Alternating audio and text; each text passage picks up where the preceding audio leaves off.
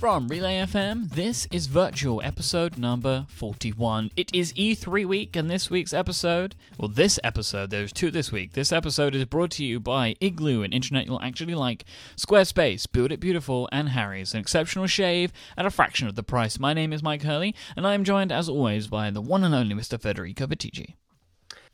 Video games are for people that have a strong heart, and sometimes I don't. Hey, Mike. It's been a crazy couple of days. It's like, what is it, Tuesday today? I don't know, it feels like Friday, but I think it's Tuesday, tomorrow is Wednesday, so yeah, it's just, the beginning of the week. And video games, man, they're crazy. Too many video games, crazy stuff going on at the E3, Final Fantasy VII, The Last Guardian, and it's too much, Yep. I feel like I need to lay down and just cry because video games. So the last 24 hours have been pretty wild. As is usual at E3, though, we had Microsoft, Sony, and Nintendo all unveil their wares for the year. Now, there's so much going on this week because, they're just the main three. And then there's all the vendors have their own events as well, which I've not been keeping up with as well. And there's a reason for that. I kind of did, yeah. Today, we're going to talk about Microsoft and Sony. And then we're doing another episode on Friday where we're going to talk about Nintendo, shout about Nintendo, and then maybe talk about some other stuff as well. So, maybe what stuff like EA or whatever they're doing. Although I'd be very surprised if we can get to anything else rather than being upset about Nintendo. But we can save that for another day. Because today we have two big players, Microsoft and Sony. They both had their events yesterday on Monday. And there is a ton of stuff. Now, we've both kind of watched the events, and I know you have notes and I have notes, and I guess we should maybe start going through some of those. What do you think? Yeah, sure. So you watched the Microsoft conference live. I watched some recaps and watched a bunch of trailers and summaries from video game blogs. So you watched the event live. Can you tell me your general thoughts on the conference itself? So my thoughts on Microsoft. Let me give an overall feeling of Microsoft and Sony, if I may, because I think it's, for me anyway, with the way that I feel, it's important to put them together. Microsoft had a strong offering. They had a good show, they had a bunch of good games, and they did a bunch of stuff to try and appeal to gamers again. We're going to talk about that in a minute. And some of Microsoft's announcements were so surprising, people were like, well, they're going to walk away with it. This is Microsoft's year. But then Sony come out and they do, for all of the fan service, for all of the gamer for trying to get the gamers on board that Microsoft did, Sony went above and beyond and basically brought 3 games that gamers have been clamoring for, as well as a bunch of new stuff as well. But my overall feeling about the games that were shown from Microsoft and Sony is Microsoft has a lot of games with guns in them, and Sony has more of a variety. What Microsoft were putting on stage, I was getting annoyed and bored. The first maybe 45 minutes of their presentation, it felt like it was just guns and killing. And Sony has a way more varied offering. I don't think we can. Once we go through it, we can confirm if I'm correct. But I genuinely believe that the first game that Microsoft showed that didn't have a gun in it was when they got to the Rare stuff. Well, there were actually a couple of some interesting indie announcements. Oh, but they came later. So basically, the first kind of 45 minutes of this presentation was just murder. And then once it got into indie, it kind of calmed down a little bit. But Sony, it's definitely not that way. I felt anyway. It felt like there was way more variation. And even if they have the same amount of games with guns in them, they structured their presentation differently to try and, so you didn't get fatigue from that. So Microsoft started off with Halo, right? Should we jump into talking about Microsoft? I just want to make a quick point, and then maybe we can elaborate. Yeah. My initial thoughts, and so we'll see during our discussion if this is the case, is that Microsoft got people excited with backtracking on previous decisions and making stuff for the very geeky gamer community. And Sony, on the other hand, kind of played it safe with fan service, with remakes and long-awaited games that people were rumoring for years. And they just focused on games and sequels, Uncharted 4 and all the other crazy announcements. And I feel like they both wanted to kind of highlight how they're focusing on the gamer community, just into different ways. And this is interesting. So let's discuss the Microsoft event. So they started, you told me, with Halo. Yeah, so they started off with Halo, which seems like the right thing to do. Yeah. Halo doesn't interest me. It never has. I've played a couple of Halo games, and I find the campaign boring. It doesn't really fit. The games that I've played doesn't really feel like you're doing anything for a reason. This one looks interesting, right? So there's like warring factions and like Master Chief on one side and then the new character on the other side, and they've got a ton of online stuff, and it looked pretty. I just know that I won't be buying it. Like, it's just not a game for me. Do you feel like maybe you've played too many first-person shooters? Definitely. That's why I'm so annoyed about it. Like, that every game's just got guns in it, because it's like I need more variation now. Because so many of these first-person shooter games, or even third-person shooter games, they don't have anything about them which makes them different to anything else. It's just like, this is it. This is what we just keep churning out these games over and over again. Or there's some aliens, kill the aliens with a laser gun. I just need more than that now, I feel like. Maybe it's just I've matured as a gamer a little bit, and I'm looking for maybe more experiential games, or just things that have interesting and new mechanics that mean that I'm not constantly just playing these shoot war games all the time. And there was just a moment, like I think it was, what game was it? Let me flick through. I think I have it in my, like I just wrote down in my notes. You're browsing actual notes on paper. Yeah. So fancy. I think it was actually during Fallout, because there were games in between like Halo and Fallout, and I just couldn't be able to write anymore. And it's just like, I just don't want to keep watching murder all the time. It's just not my thing. So, it went from Halo, and then they showed some other games and stuff. But then one, I think it was Phil Spencer, came out on the stage and said the very bold line: "This is the greatest game lineup in Xbox history." Now, I feel like a lot of this stuff is crafted around the fact that Microsoft are behind, and they are trying to claw back a little bit. And one of the reasons that people are saying that Microsoft is behind, or that the Xbox isn't selling so well, is because the games aren't as good as they are on the PlayStation. And this is coming from the fact that, like, even PlayStation have had a really bad start to the PS4. Like, there just hasn't been a lot of compelling stuff. Everything just keeps getting delayed. But even then, they still have what seems to be some better titles than Microsoft, or there just isn't enough reason to buy a Microsoft over a PlayStation. And let's just remind people, you own both a PS4 and an Xbox One. Yeah, so I buy new games. I buy cross-platform games for the PlayStation now, because it just feels like a better games console than the Xbox does. And the big announcement, so they go into the big announcement, is backwards compatibility with the Xbox 360. Okay.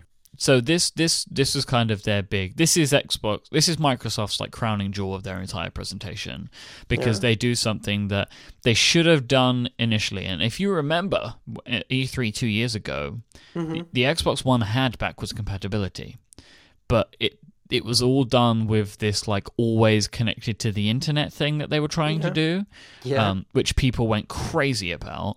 So they ended up like kind of clawing it back. And one of the things that happened when they said they clawed it back was that they couldn't have backwards compatibility anymore. And it's probably because the reason they were going to do the backwards compatibility is like what they're doing now, and they've now just found a way to do disk authentication. But basically what it's going to be is you can't play your 360 game on the Xbox One, right? You can't just take a disc and put it in and it will work. That's impossible. But what they're doing is you can put your disc in an Xbox One, it will authenticate with Xbox Live, and you can download a digital copy of the game. Okay, yeah. That's how it's working. Sounds like a simple enough implementation. Yeah, which is similar to what they were going to do. Remember when they said you could do all the game borrowing and all that sort of stuff? This was what they were going to be doing, but it needed an always-on internet connection.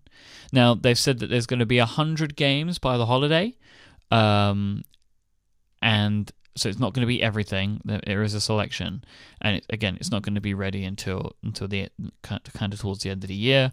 And basically it seems like Microsoft is doing the heavy lifting, because they said on stage all developers have to do is approve their game. Yeah.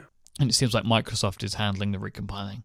And there was a few things, like there were a few game developers that were now giving away old versions of their game, like they did one of the Tom Clancy games. You know, another one where it's like really just more violence and shooting and killing. That game, basically, if you buy the new Rainbow Six, you get the 2 previous Rainbow Sixes for free.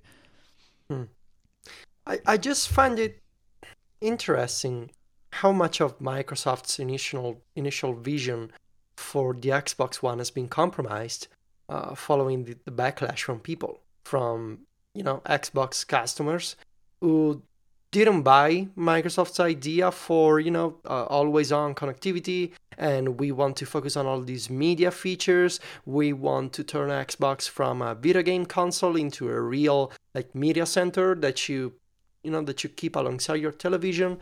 And we want to get into TV programming and all this kind of stuff. And now they're slowly backtracking, which is not new to the industry. It's not new in gaming. It's not new in tech. Companies backtrack on previous decisions all the time. The problem is the cost of backtracking, because every feature has a development cost, and the cost is in time and in people working on a feature. So can you imagine the work that went into deciding not to offer cloud connectivity always on anymore? Remove backwards compatibility. So you have people working on a first implementation, and then you announce that, and then you say, no, it's not going to come out. So you got these people removing the feature, and then 2 years later, you announce that, yes, you're bringing back the feature. And so instead of working on, making games or really shipping new functionalities, you're working on constantly adjusting the expectations from people based on what they want to see. And it feels to me like it doesn't feel to me like a clear idea for the console, because you're just giving people what they want, which in theory it's a good thing, because of course you want to give your customers what they want, and of course you want to listen to feedback and the wishes of your own install base. But it also feels like Microsoft doesn't have a clear goal, and they wanted to make this big change with the Xbox line 2 years ago, and now they're slowly, but every year they're changing something, and they're going back to the Xbox 360 model, and it makes me wonder whether this is just Microsoft's problem, because as a company they're not able to iterate on a clear, simple vision, whether it's new or not, or if maybe it's a symptom of a bigger industry problem, that gamers just want a game console, and that's why Sony is doing it. That's why Nintendo is struggling with anything else that they're doing, and even the console. And that's why Microsoft is slowly going back to just making games and letting you play old games. And it's especially interesting when you consider how Sony has been able to kind of make a quick buck out of remasters and remakes from old PlayStation 2 and PlayStation 3 era games, by avoiding backward compatibility with old games. And now Microsoft could have done the same, and to an extent they kind of did the same, but now they're making an easier and better way for people to reuse old games. It's just, it's confusing. As someone who observes the company, the past 2 years of the Xbox One have been kind of confusing. Well, yeah, because if you think about it, how long they were planning the Xbox One, and then they had a very short space of time to change it. So that will make a company lose their way. Yeah. Because they are scrambling to fix something that people are upset about. I mean, and you'd make the argument, and I think it's a fair argument, that you're not tuned into your customers well enough if you make a mistake like that. If you do something that is universally hated, you are not, in the first place, tuned in to your customer base as well. And if you believe you are, and you believe it's really the right thing to do, then you need to stand by your decision. And I mean, Microsoft is there. The reason I say this, it's because Microsoft, in many other of its divisions, they have shown that they are unable to believe in a new vision for whether it's Xbox or Windows, they are unable to say, okay, we believe this is new, this is different, and we're gonna work on this. They kinda get there. So they announced the Xbox One media-focused approach. They announced Metro for Windows 7, and then people go crazy and they are unable to say, no, we believe this is right and we're going to work on this. And instead, they start to backtrack all the way to what it used to be. And this is the case with the Xbox. This is the case with Windows 10 and the design language. It has even been the case with the Start button on the Windows taskbar. So it's a Microsoft problem. At the core, they seem unable to say, we believe this is right, we're gonna do this, and, the future will tell whether we're right or not. They're just constantly scrambling to adapt to people's backlash. And that's kind of sad, maybe. Yeah, I agree. We should get talking about the games, though. Yes. But before we do that, let me take our first break today. To thank our friends over at Igloo for helping us out.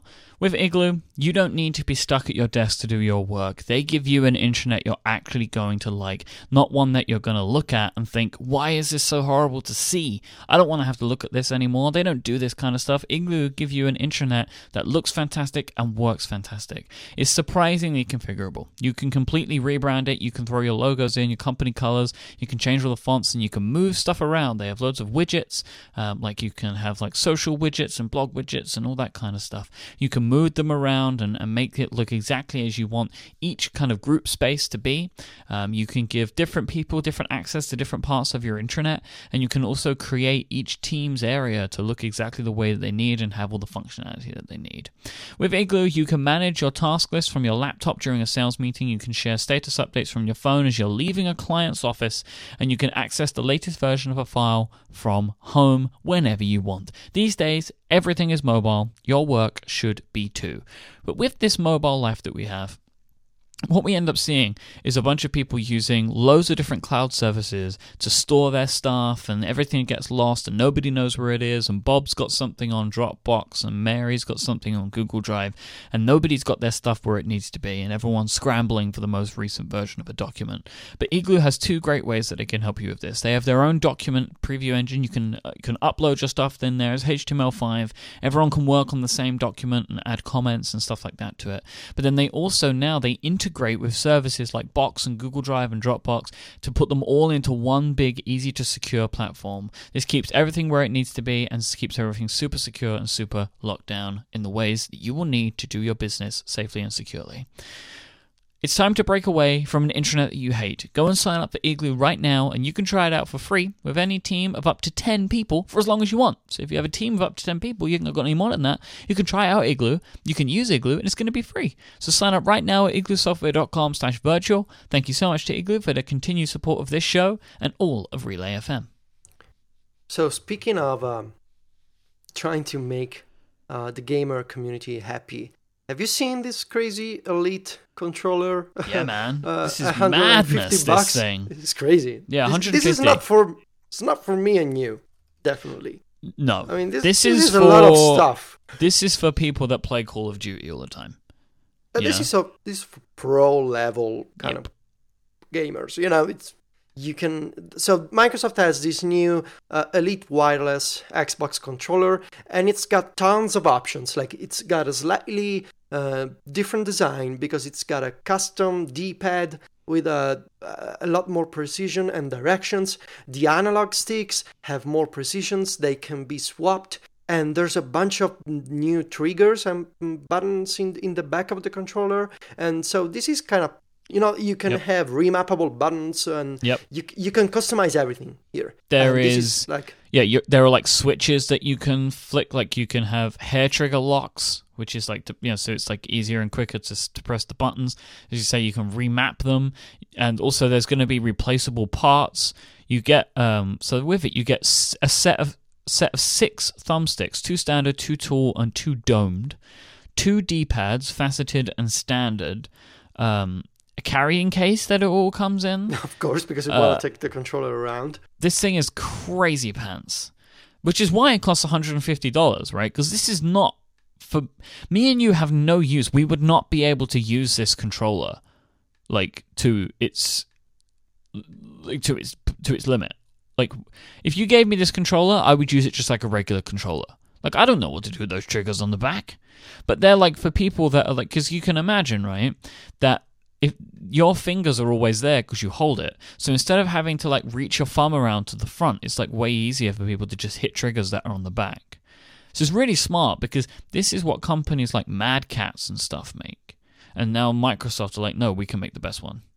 Yeah, and there's people who spend a lot of money on PC to buy this kind of equipment, to play MOBA games, shooters, driving games, fighting games, of course, because of the D-pad and to when you need to make precise combos. So this is like pro level gaming happening on Xbox One, at least in Microsoft's mind. Yep. And do you think this is the right move to do right now? Right. My feeling, again, this is gamer goodwill.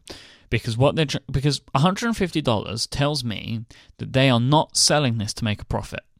They are selling it at a decent profit margin, right? Because they're charging it for $150. But it shows me that they are not serious about this being the controller for everybody.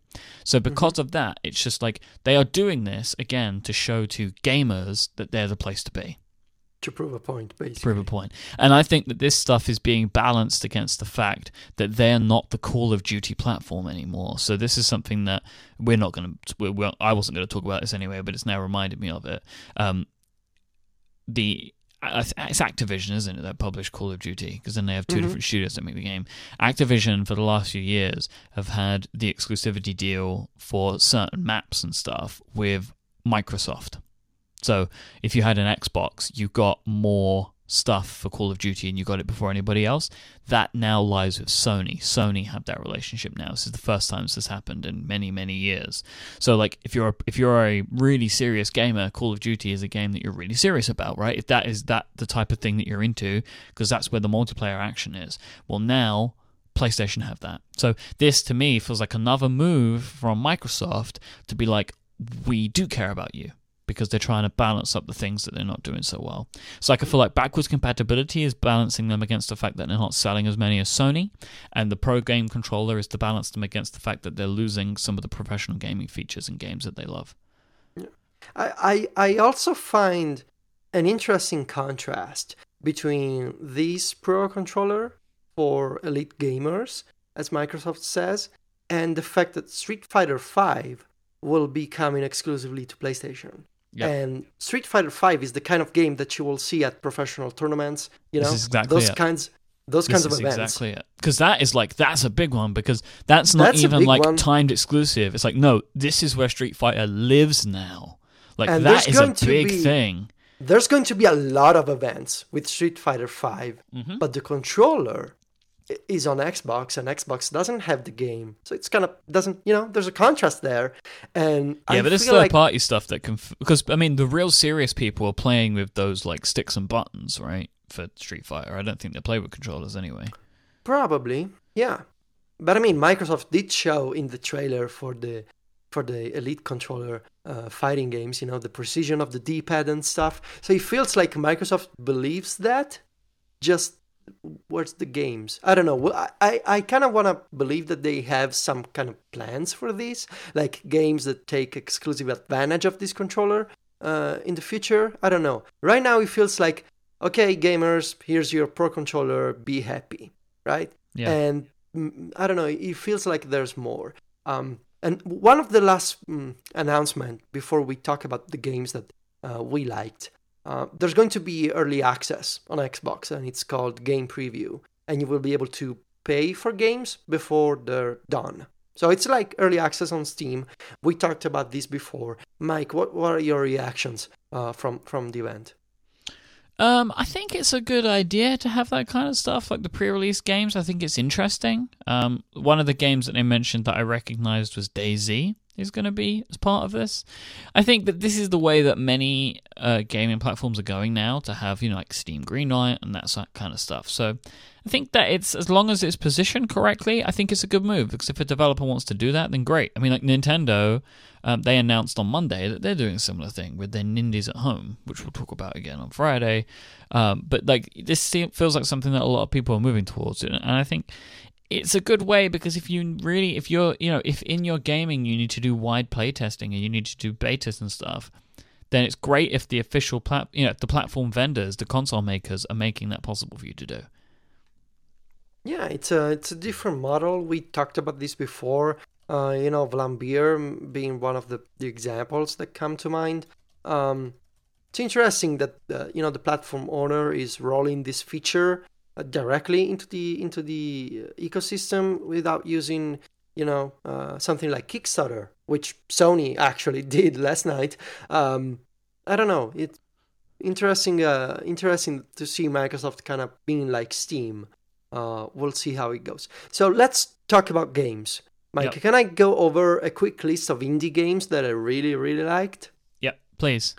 So I watched the trailers and a few conference recaps. I loved the style of Tacoma, I think it is called, from the makers of Gone Home, which is this adventure game that won many awards and that is also available, I think, on the Mac. So this new game from Fulbright, it's the name of the company, it is set in space in the Tacoma Interstellar something station, and we don't know much. It's an adventure game in first person. What was super intriguing to me was the atmosphere and the fact that you appear to be using sign language to communicate, to enter passwords into the systems that are into the station. And I love the style, I love the dialogue. I'm into this kind of atmospheric, kind of creepy / weird indie games, so I'm keeping an eye on this. And the other one is Ashen. This other indie game. We again, another kind of indie game that plays on the atmosphere factor. And it almost feels like a Fumito Ueda game, the author of Ico and Shadow of the Colossus. And it feels like it wants to be the Ico for Xbox. And it's difficult to describe, so go check out the trailer also on YouTube. This other one is a little crazy. I just love it. It's called Cuphead. Yeah, they showed this off the first time last E3. Oh yeah, they did? They did. This was demoed in 2014. I didn't remember this game at all. It was just in one of those videos. So it's like his 12 indie games played back to back. Like, here's no real information about them. But this time they had them on stage. It's basically a game in the style of old Walt Disney cartoons. Yes. And it just looks sublime, and I hope that it's not far away now. Yeah, and it's got original jazz recordings for the music soundtrack, and according to people who played the game at E3, it's really fun also, and besides being great to look at. Yeah. So it's definitely on my radar, because I know that eventually I will get an Xbox. So I don't want to lie to myself anymore. I just want to have all the consoles.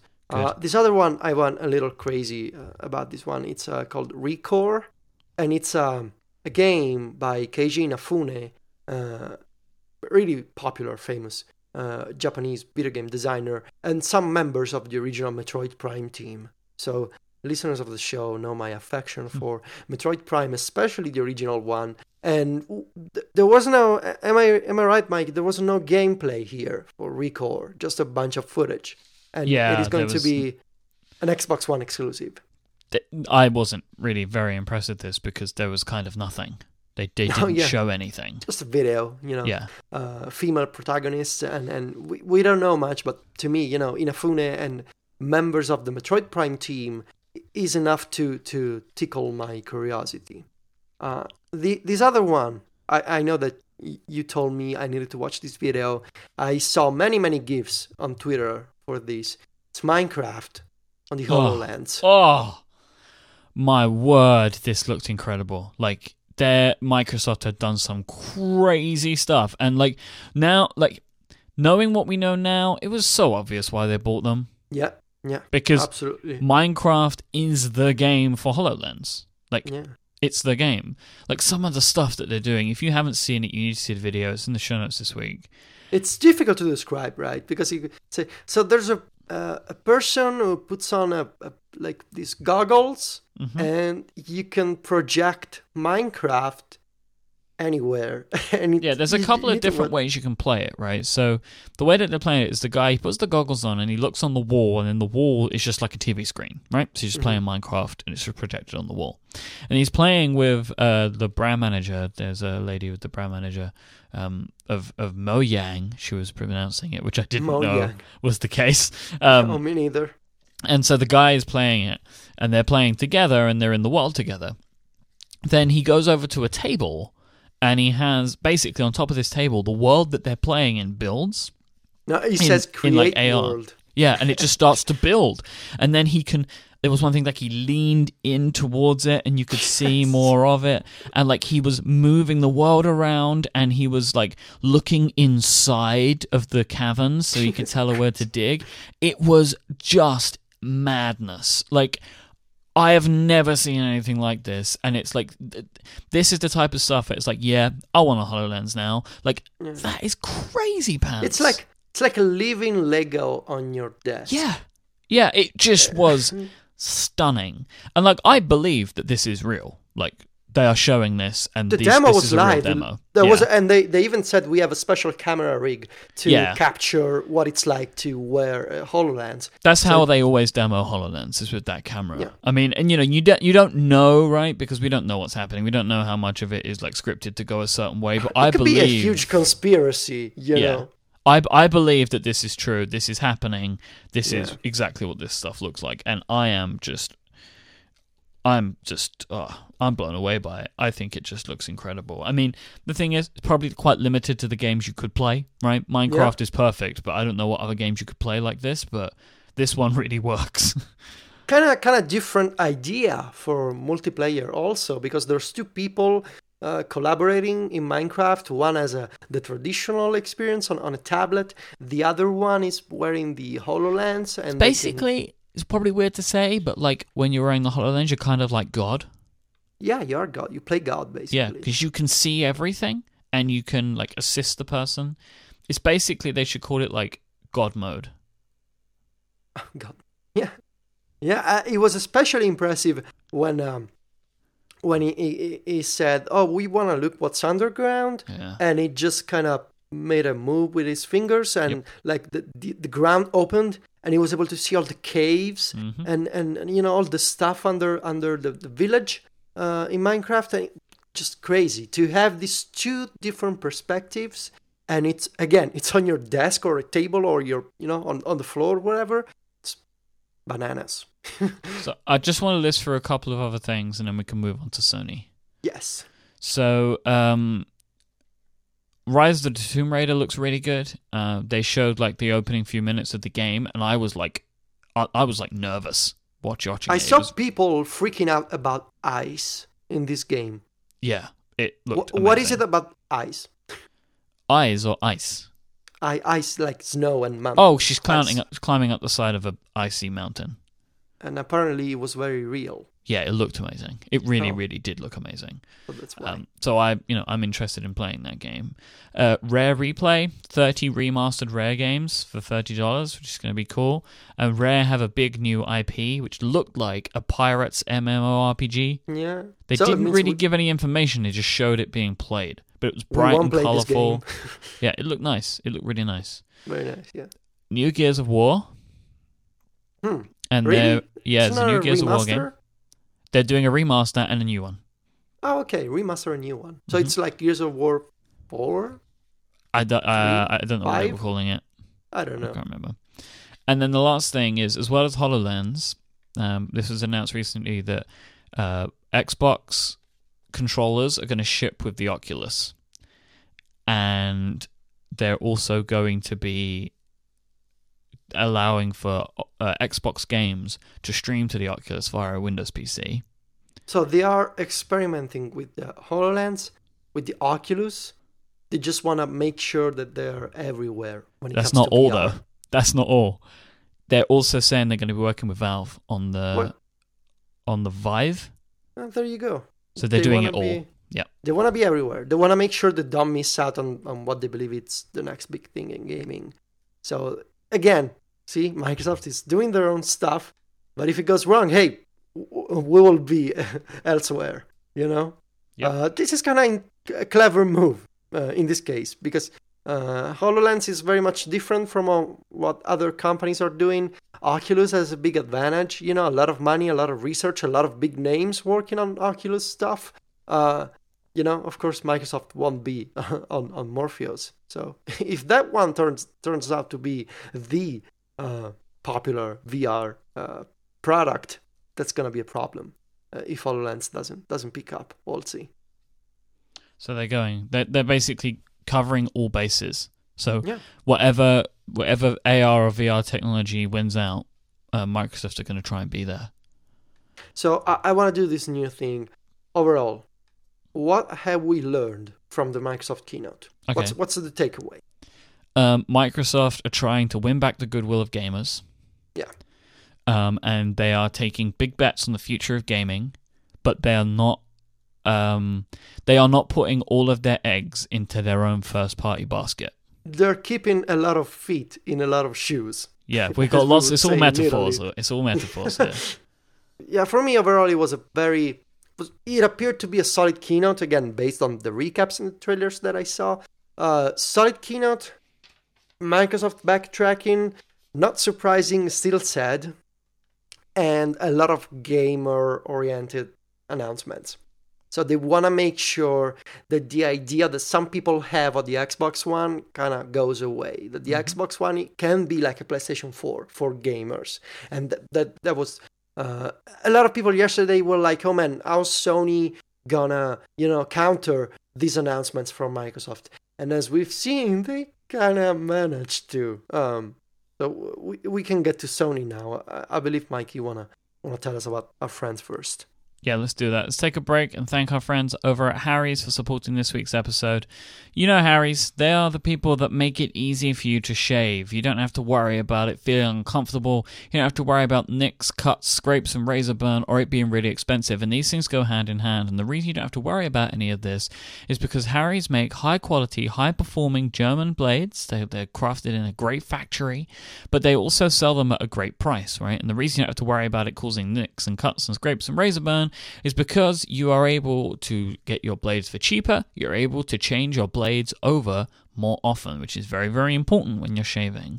Harry's razors, they are a high-quality shave at about half the price of other big brand blades. They shipped for free to your front doorstep. They have a great deal on their starter set. For just $15, you can get yourself a razor, moisturizing shave cream or foaming shave gel, and 3 razor blades. And I'm going to tell you in a moment how you can get that for even cheaper than $15.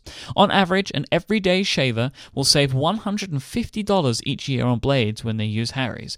And also with Harry's, your satisfaction is so important to them, they guarantee it. That's just something that they care a lot about. I love the way that the Harry's products feel, smell, and look. I think that they have a great style that I really like. They like their graphic design and their branding. I like that kind of stuff. I think we all do, right? We like things that kind of look cool. Maybe we have some kind of connection to them, and I think that Harry's stuff does a great job of that. Their razors feel good in the hand, and they look great as well. I love their aftershave moisturizer, and I love their foaming shave gel. So basically, you spray you spray out a little bit of gel into your hands. You put a bit of water on it, rub it together, and it turns into this big foam, which I love because it just makes me smile every time because it's kind of crazy. You can experience a clean, close, and comfortable shave yourself with Harry's, and I really recommend that you check them out. Go to harrys.com right now, and they will give you $5 off if you use the code VIRTUAL with your first purchase. That's harrys.com, HARRYS.com,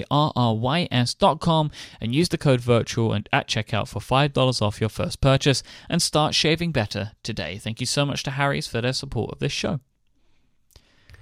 So what we thought when we had with Microsoft is, Microsoft have had a great keynote, like they are really strong on this, they have played to the gamer, like they've announced a bunch of exciting stuff. But what nobody saw was what Sony had up their sleeve, and I think it was good for Microsoft that they went first because they had 24 hours, because if they went second, was it even 24 hours? Like 6 hours or something. Yeah. It was the same day, right? They had a few hours where they were at the top of the news stream. They were getting their what they wanted out there, getting their message out. Because if they would have gone after Sony, like they would have just been buried. Because Sony announced a bunch of crazy things. They kick off with The Last Guardian. I mean, of all the games I mean, I kind of want to imagine this scene. You're a top Sony executive, and you check out Twitter, and there's people saying, yeah, Microsoft really killed it with the keynote, and they have solid announcements. So you're sitting in the hotel room with a bunch of other Sony executives, and you're like, whatever, let's just open with The Last Guardian. This is like how I imagine it went down. Yeah. Because it felt to me like this wasn't meant to be the opening game. And it seemed like it was meant to be in the half of the keynote, because there was a moment when, like, for 15 to 20 minutes, it kind of got boring. And it felt to me like The Last Guardian was supposed to be there. Instead, Sony just opened with this game that people have been waiting for, I want to say 6 years at least. Yeah, the announcement trailer at E3 was 6 years ago. So 6 years ago. And so The Last Guardian is real. And it's happening next year. It's coming out. It's official. There's people working on it. It's not just a trailer anymore. John Siracusa can live happily at this point, I believe. What do you think of this game? I haven't played Eco properly. Like, okay. I've played a little bit of it, and I will try to correct that. This game was, like, affecting me emotionally to watch what was happening. They basically did 7 minutes of gameplay. It wasn't a trailer. They just showed, I assume, a section of the game, right? It was what it looked like. And somebody was playing through it, or they'd played through it, and they were showing the recording. And I don't know the name of the animal. I think it begins with a G. It's like a big bird, dog, dragon thing. The dog bird? Yeah. Bird dog? And I guess that's the Guardian, right? Maybe? I don't know. But anyway, that thing's looking after you, and you're working with it. Like, you call it along, like in, the other games of this series, if you'd call them that, where you're, like, protecting it and it's helping you out and stuff. You call it and it will move to a certain place, and there are parts where, like, right at the very end, like, the character that you play jumps, and, like, earlier in the footage, you jumped at one point and was missing your jump, and then the bird dog grabbed you with its mouth and, like, pulled you up, and then right at the end it jumps again and it goes to grab him with its mouth and misses, and you keep going and it swings its tail around and you grab onto it, and it's like, oh man, that was good. Like, this looks like it's going to be a really, really good game. I thought at one point the demo was kind of boring. I didn't think it was not the best demo for this kind of game. Could have used a little, maybe to be a little shorter, to have more pace. But I also don't want to complain too much because it's The Last Guardian. It's coming out after 6 years. It looked amazing. The atmosphere, the weird, flying creature, the kid calling out to this creature, and like the landscape that opens up in front of you, and of course it's Fumito Ueda, so it's a synonym of quality, and it's just crazy, that Sony decided to open the keynote with this kind of game, and it kind of set the tone for more announcements during this keynote. So let's just go over the big stuff. And maybe we can talk about the other games. So this is in no particular order of announcements during the keynote. But then Sony starts to talk about Final Fantasy. And first they show this weird World of Final Fantasy game coming out also to PS Vita besides PlayStation 4. And it's Final Fantasy for kids, basically. And then they start talking about Final Fantasy 7. And by showing this video, and there's a video in, it's a pre-rendered rendered trailer, and you can tell that it's the city of Final Fantasy VII. And basically there's a voiceover talking about, reuniting all these characters, and people are freaking out, because a remake, an HD remake of Final Fantasy VII has been asked for basically for the past 10 years. I was in high school and there was already rumors of Final Fantasy VII, which came out in 1997, I think. And back in the PlayStation 2 era, at least at the tail end of the PlayStation 2, there were already people saying we should have a Final Fantasy VII remake. And then when the PlayStation 3 came out, and when Squaresoft, was it already Square Enix, don't remember, announced the Advent Children movie based on Final Fantasy VII, a lot of people said they should also have a remake of the full game alongside this. And of course, they kind of expanded the universe of Final Fantasy VII over the years with, besides the movie, Crisis Core, which was this game for the PSP, kind of decent game, an action RPG game. And they did a bunch of other things for the game, but never a full remake. So rumors have been going around for years, and people love, including myself, we love Final Fantasy VII because of the story, and I believe because of nostalgia, because it was the first full 3D on PlayStation Final Fantasy. The characters are, you can kind of care about these characters. There's a special moment with one character in this game, which I won't spoil to you, Mike, if you've never played this game. But everybody knows, basically. So it's a very great game, great story. I think this is a meme that I've seen flying around the last few days. Don't think about it. Try to forget about it. Okay. So people care about this, and people freaked out last night. When it was revealed, that it's going to be Final Fantasy VII, there was Cloud walking around town, and the other characters, and the music, and the train, and people just went nuts. And this is, disclaimer, director is Tetsuya Nomura, which is well known for delaying games, and according to the press release, they've only begun production this year on this game. Yeah, they couldn't have gone too far into it, or we would have known it was happening already. Yeah, there's a good chance this game is coming out in 3 years. So it's happening eventually. The fact that it's official gives me hope that this won't be one of those, we want to make this, but maybe not. This is supposed to be happening. They made a big announcement, and this was the second time people went crazy last night. Then, this is, I needed to motivate this to you over iMessage last night. Mm-hmm. So there's this game called Shenmue. I'm pretty sure I'm getting the pronunciation wrong. So it used to be one of the first two titles kind of pioneered the modern concept of an adventure game on 3D consoles with the Dreamcast.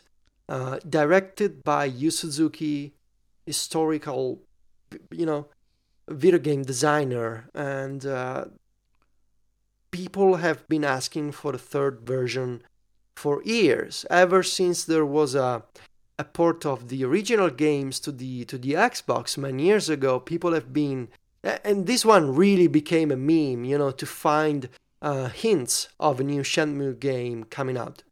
And it's a Half-Life 3 level of internet meme, when people when people are referred to impossible things happening and they use video games as a metaphor for that, they either use Shenmue 3 or Half-Life 3. So to kind of put the level of excitement in perspective.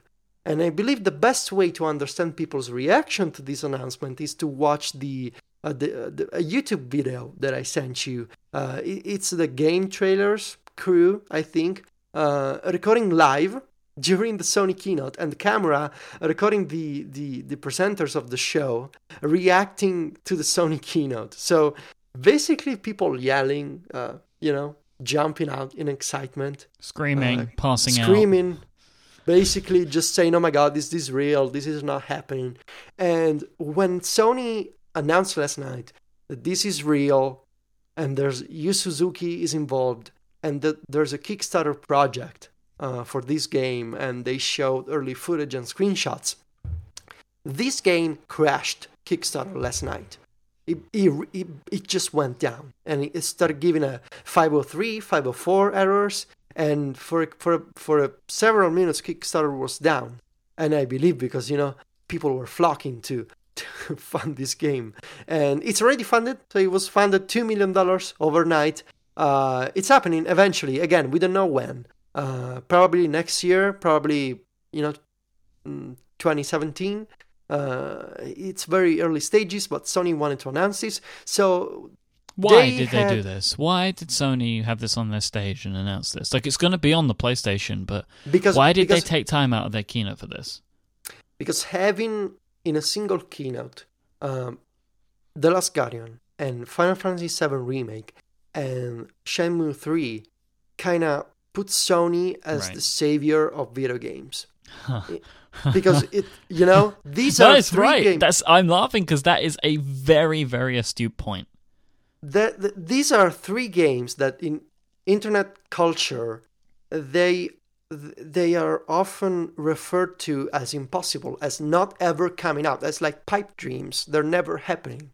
And having those three materialize in one form or another, in a playable, in a real-time trailer, or a pre-rendered footage or a Kickstarter project, it kind of puts Sony in the position to say, look, you wanted these games for years, now we're making them happen. And that's a big deal for Sony. That's a big deal for gamers. I still can't believe I actually watched a video of Final Fantasy VII Remake, and I've seen a lot of incredible stuff happen in the past few years in the gaming industry. I mean, Final Fantasy VII Remake, it's just crazy. This is one of the games that taught me English, Even with its bad translation, I learned my first English words and sentences playing this game. So it's a big deal, huge deal. It's also coming to iOS, by the way, later this year, but it's the original game, not the remake. The remake is coming in, I don't know, possibly in our lifetime, which is a good sign. Let me take our final break, and we still got some more stuff that we want to talk about to wrap up our coverage of the first couple of keynotes of E3.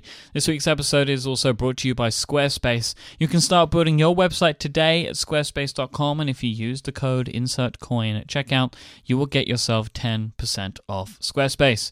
Build it beautiful. When it comes to finding a place for yourself on the internet, there is nowhere better than Squarespace. They put all the power that you need right into the palm of your hands and take away all of the stuff that you don't want to have to worry about, like hosting, scaling, or what to do if you get stuck with something.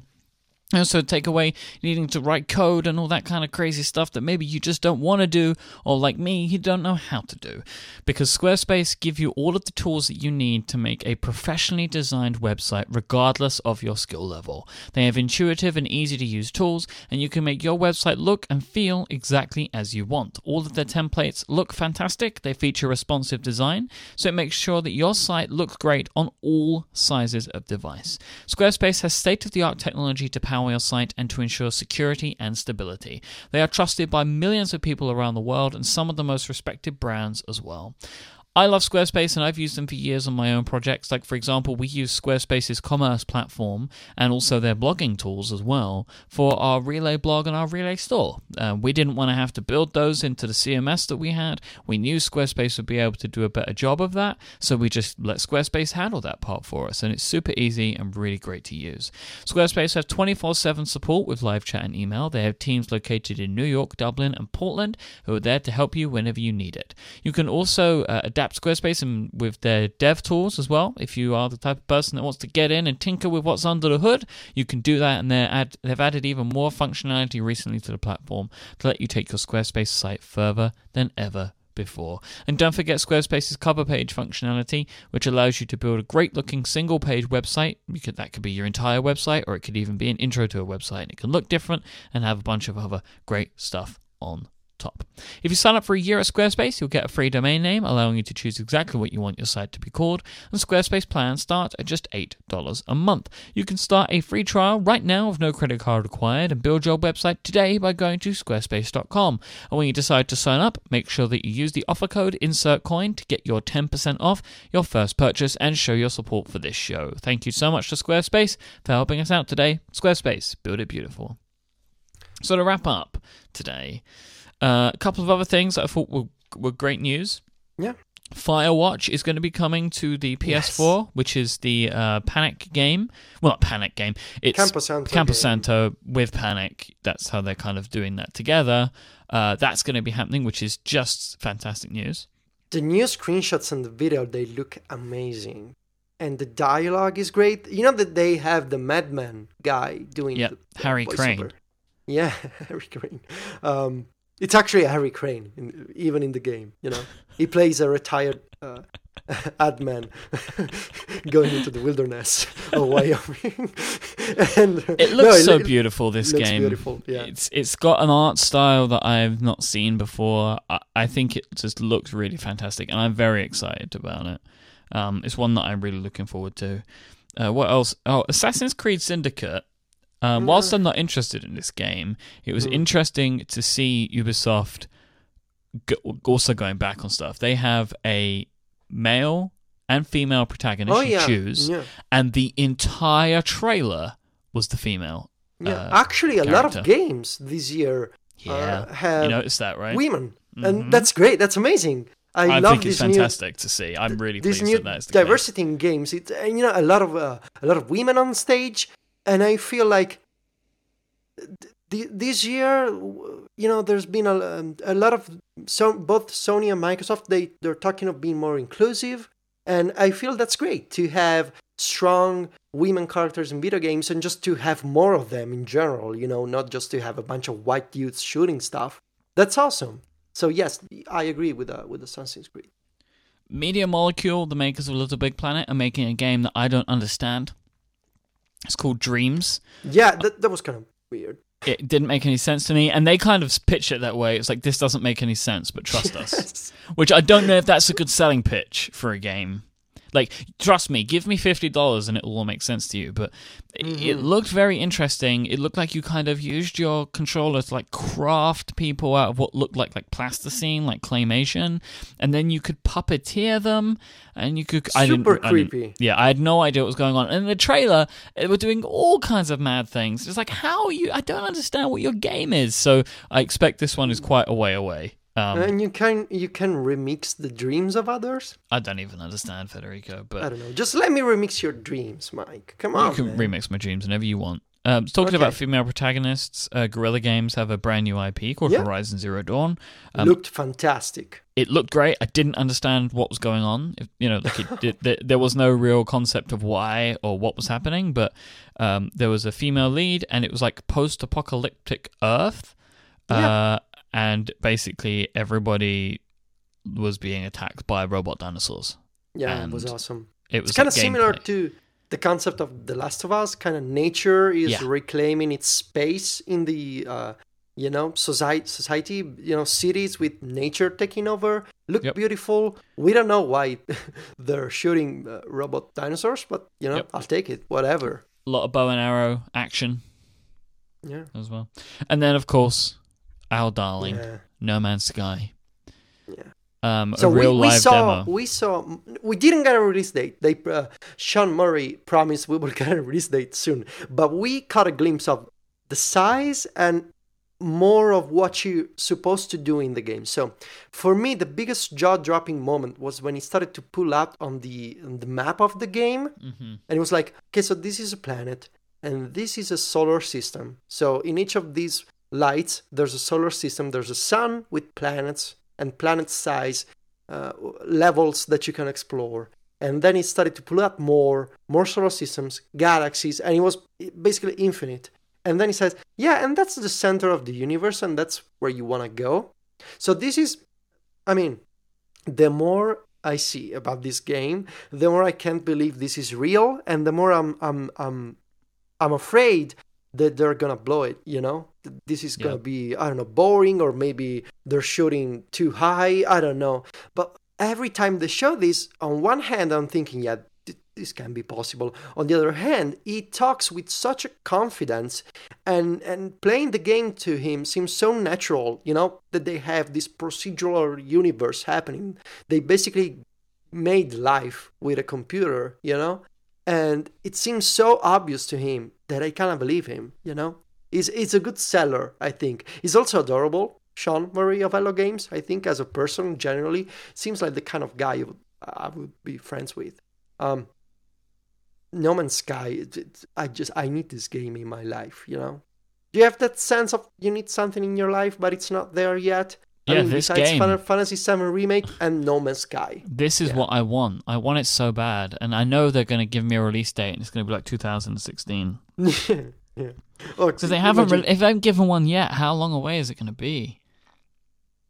Yeah, I want this game so bad. They showed that you can collect materials. There's going to be trading, crafting. There's going to be giant robot sentinels guarding planets, preventing you from destroying everything, because you can also destroy everything. That was something that I think it seemed new to me anyway, that everything is destructible. And basically one of the key things that he said that I quite liked is, this is a game of choice. You can choose what you want to do. And he's like, I see this fight between these two warring factions, right, in the sky, like in space.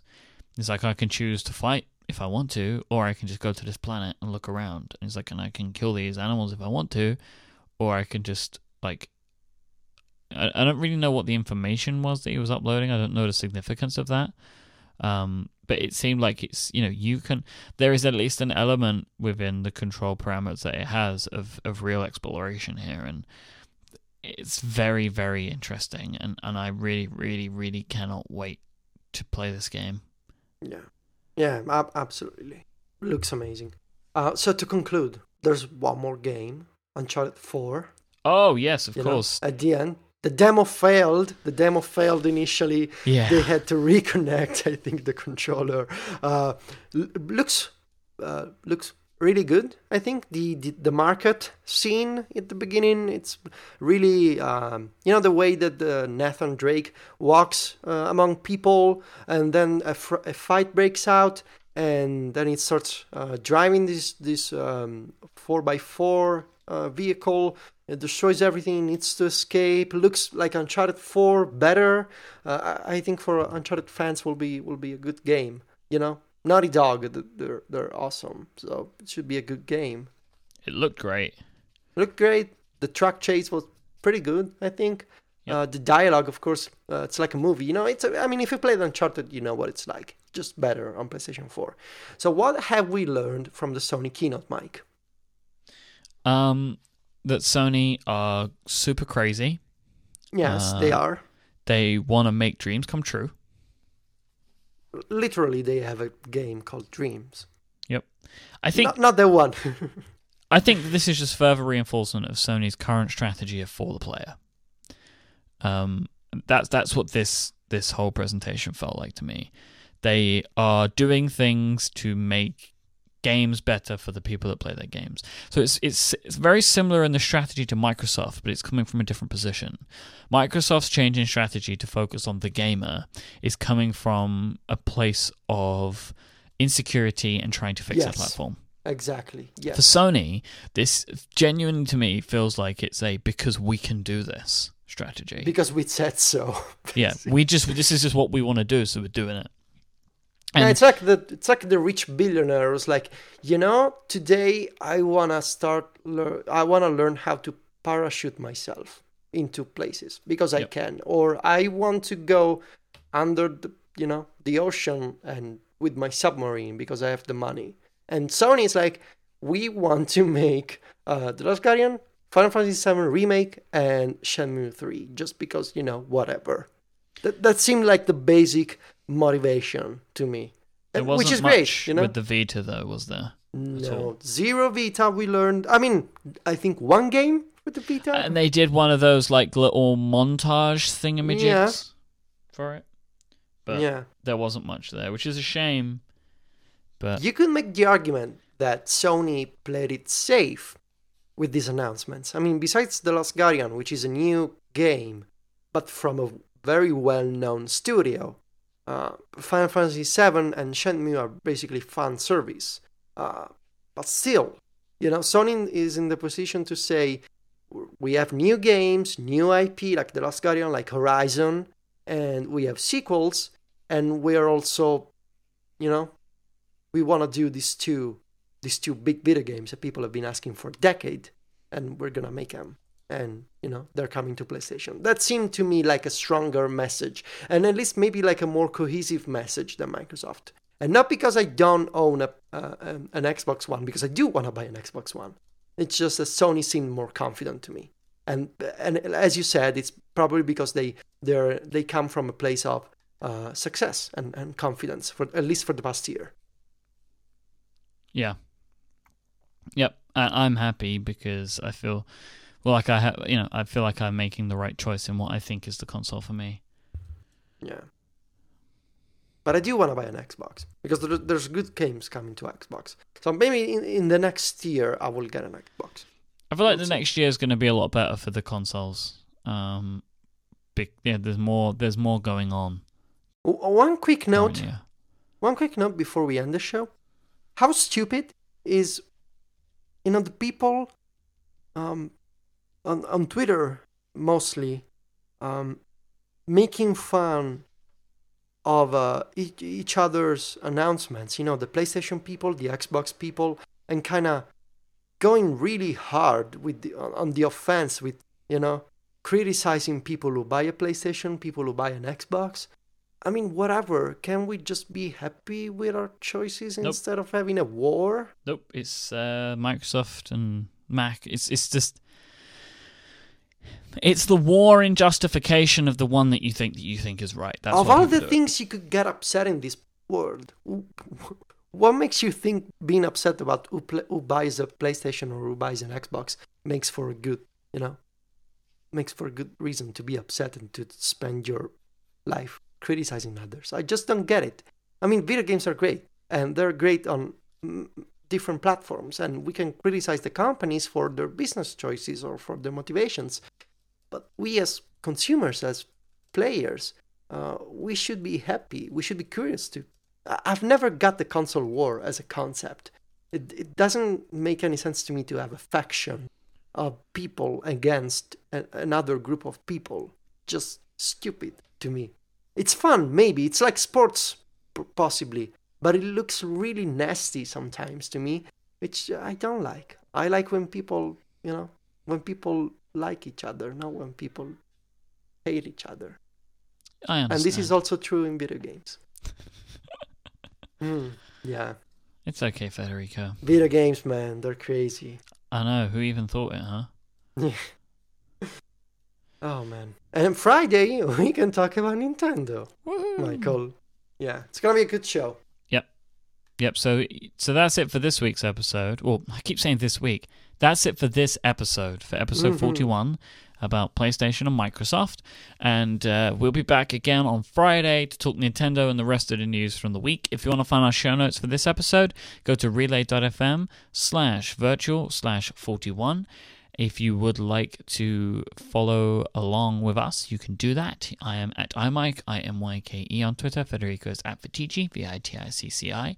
And you can find our sponsors as well, and you should go support them for helping out today. And that is our good friends over at Harry's, Igloo, and Squarespace. And until later on this week, enjoy the rest of E3. Say goodbye, Federico. Arrivederci.